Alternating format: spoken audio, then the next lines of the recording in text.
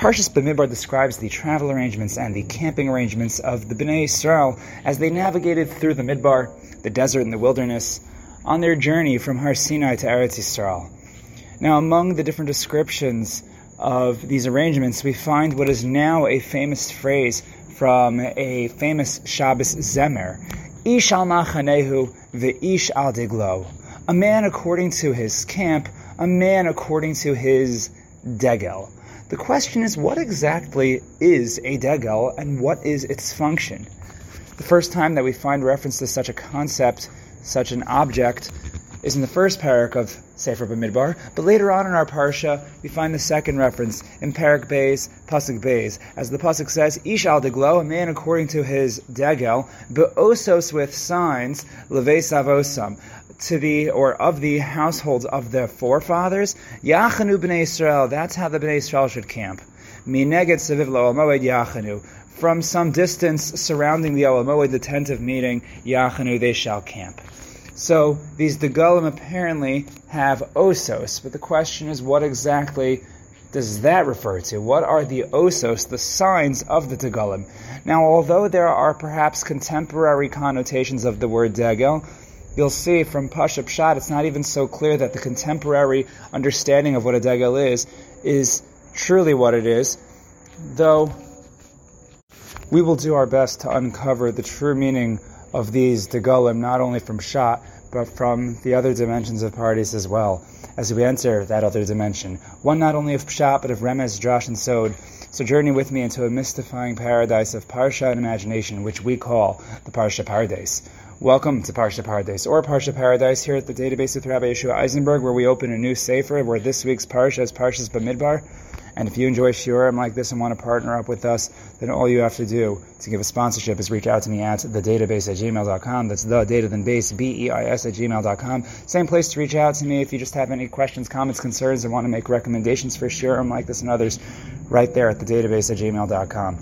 And in the meantime, while we're mentioning that, also thank our sponsor, Anonymous, Lili Nishma, Shmo Menachem Leah Bas Avram, and Yehuda Chizdei Akir Ben Rav Shlomo, the Neshamas should have an Aliyah.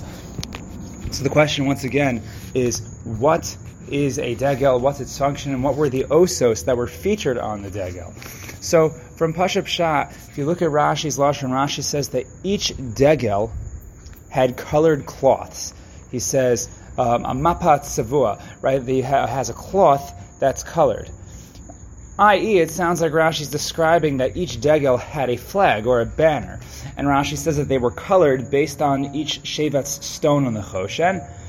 And if this is true, that each Degel had an os, it sounds like really the os, according to Rashi, is a reference to the flag, and then the Degel would have to be something else. Which is why, Al Pi Parsha Pshat, it seems that many understand, and especially Rashi, that the word Degel, although we may think in common terms of a Degel as a reference to a flag, and it could be it's based on Bamidbar, but Parsha Pshat seems from Rashi that the word Degel actually refers to a division. Each group, each division had its own osos, had its own flag, right? So each of the Degalim had osos, and again, based on the Shvatim, the colors were based on the tribal stone from the Choshen.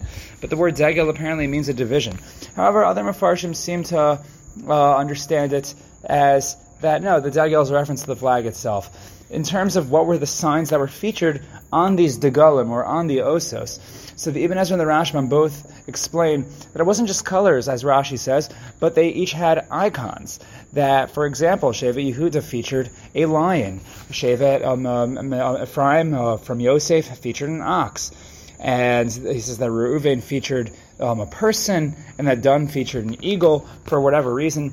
The Rashbam adds that there were logos. He says that they're on each nace, on each banner of each Degel. So he says, so what it seems to mean from the Rashbam, if he says that on the nace of each Degel there was a logo, it would seem to mean that either you could still read that Degel either refers to the division, that each division had their own nace, had their own banner, or maybe Degel means the flag pole and the nace refers to the flag part. But then again, we find in Parshas Chukas that the word nes also refers to a pole. When Moshe Rabbeinu puts the nachash, the saraf, on a pole, the Torah there refers to it as a nes. So from the Rashbam, I guess it's not entirely clear, al pi Parsha Pshat, what degel means and what nes means, though nes also refers to a banner. So a little bit of eon is needed to understand a little bit further what the true meaning of a degel is. However, we move over to the Netziv, continuing with Parsha Pshat, who says each tribe and each base of, or each family clan within the tribe actually had its own flag. And the Netziv goes on to explain that each family clan's flag resembled the tribe's larger flag in color and in picture, but they also had osos. They each had Hebrew letters numbering them. So the question is, what are the osos that are referred to here? So Rashi understood that these were the colored cloths. Ibn Ezra and Rashbam understood that these were actually logos. These were pictures that accompanied each flag. Then Netziv says, no, these are actually letters that number them. Now, while we continue to try to understand the Parsha Pshat of what's meant here by these signs, I'll give you a chizkuni which actually borders a little bit on remez and drash, though the chizkuni seems to be presenting it al pi Parsha Pshat. He says that these flags had different letters of the names of the avos written on them. And this is alluded to in the pasuk, Ishal Deglo Osos Leves Avosam, to the household of their fathers. So the chizkuni, if you look at the chizkuni in his parish inside, in the text, the Chizkuni explains how each of the letters of the Avos names were scattered and they were allocated differently to the different tribes. So you wouldn't really be able to read it. It wouldn't make so much sense if you tried to read it. But letters from each of the Avos were were placed and copied and pasted, as it were, onto these flags. Now we move over to a little bit of remez. Really fascinating remez from the Baal HaTurim. The Baal HaTurim explains that when it came to the divisions, the Degalim, so the actual divisions were 4.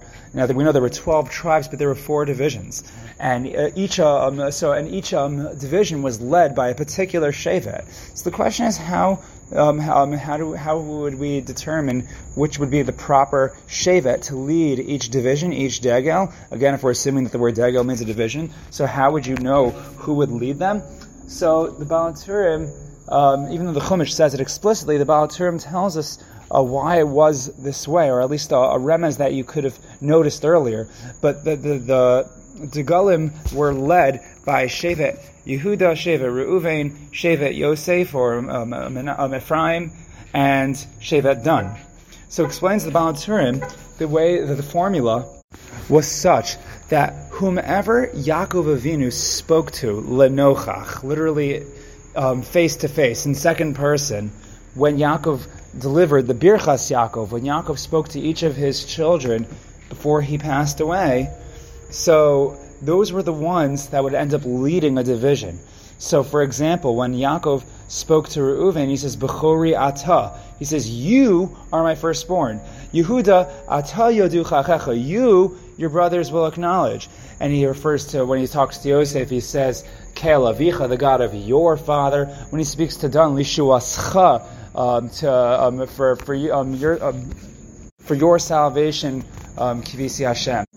We've hoped to Hashem. So the point is, for each shevet that Yaakov spoke to in the second person, where he pointed at them and said you, so those are the ones that would end up leading the Degalim, and in fact that is how it ended up. So that's the Baal HaTurim. Moving over to Drash. So Rashi quotes this as well, that what does the pasuk mean when it says the signs of the father's household? So that's actually a reference to another time before Yaakov passed away. Not just in the Birchas Yaakov, but following the Birchas Yaakov, before Yaakov actually passed away. So apparently he communicated these signs to his children and said, when you are carrying out my Aron, when you are bringing me back to Eretz Yisrael, as I've made Yosef swear to make sure I get buried there, so I want you to all stand in a certain arrangement around my Aron. And this, interestingly, resembles the traveling of all the Shvatim. The Shvatim, the way they stood around the Mishkan, around the Ohel Moed, which, of course, we know housed and hosted the Aron that hosted the Luchos. So it was the same way. They stood around the Mishkan and the Aron and the Luchos in the center of it all, and they all stood around in the very same way that they stood around Yaakov's casket, Yaakov's Aron, when they brought it to Eretz Yisrael. And perhaps there was much significance to this symbolism, and the lesson to be learned that it really doesn't matter what shevet you're in, we are all circled around and equidistant from the Aron of Avicha, or Avinu, whether it's Yaakov Avinu or it's Avinu Shebashamayim, but the Aron that encases the Ratzon Hashem. The Ratzon Hashem is symbolized by how we stand around and do whatever it is that Hashem wants us to. We put all of our differences aside for Ratzon Hashem, because while there are 12 tribes and perhaps 4 Degalim, 4 divisions, but there is one team Am Yisrael, which is governed by Hashem's Ratzon, by the Ratzon of our Father. Now we move on to Sod. And with Sod today, I bring you a Kabbalistic sefer, the Sha'ar Ora, in Sha'ar Hey, in Sfira Vav, and in Yud Zayin and Yud Tes, the Sha'ar Ora cites our pasuk of the Degalim and the signs, and the way the Sha'ar Ora cites our pasuk, he cites it in reference to Hashem. He explains that the way Hashem relates to the world, just like the way we travel with our Degalim, he says that Hashem too has his own Degalim. He has his own flags. And he uses this to explain that at certain times call for different flags. Sometimes Hashem will use a flag that symbolizes chesed. Maybe Hashem will have a flag of din or rachamim. But the point is that the reason why there are different Degalim, there are different flags, different divisions, even though we are all one unit of Am Yisrael, is that at different times each energy is needed. And each shevet, each degel provides a different energy, it provides a different mission, a different avoda, all centered around the main avoda. We each have our own mission, and sometimes, even though there's obviously only one Hashem, but there are different components to Hashem, different midos that Hashem needs to dip into. And the point is that all of us are significant. Every single manifestation of Hashem is significant. All of them are necessary for different times. And at the end of it, we know that there's a yichud Hashem, there's a yichud Hashem, a oneness of Hashem, that there is really only one Hashem. Everything, Eino Movado, comes back to Hashem, and that has to be the same mentality that we have. Although we are separate Shvatim, although we have different things that we bring to the table, although we are a part of Shvatim and a part of Degalim, at the end of the day, we all stand around the same Aron to represent and be ambassadors for the Ratzon of Avinu Shebashamayim. Thank you for joining us here at the database, and have a wonderful Shabbos and a wonderful Yom Tov.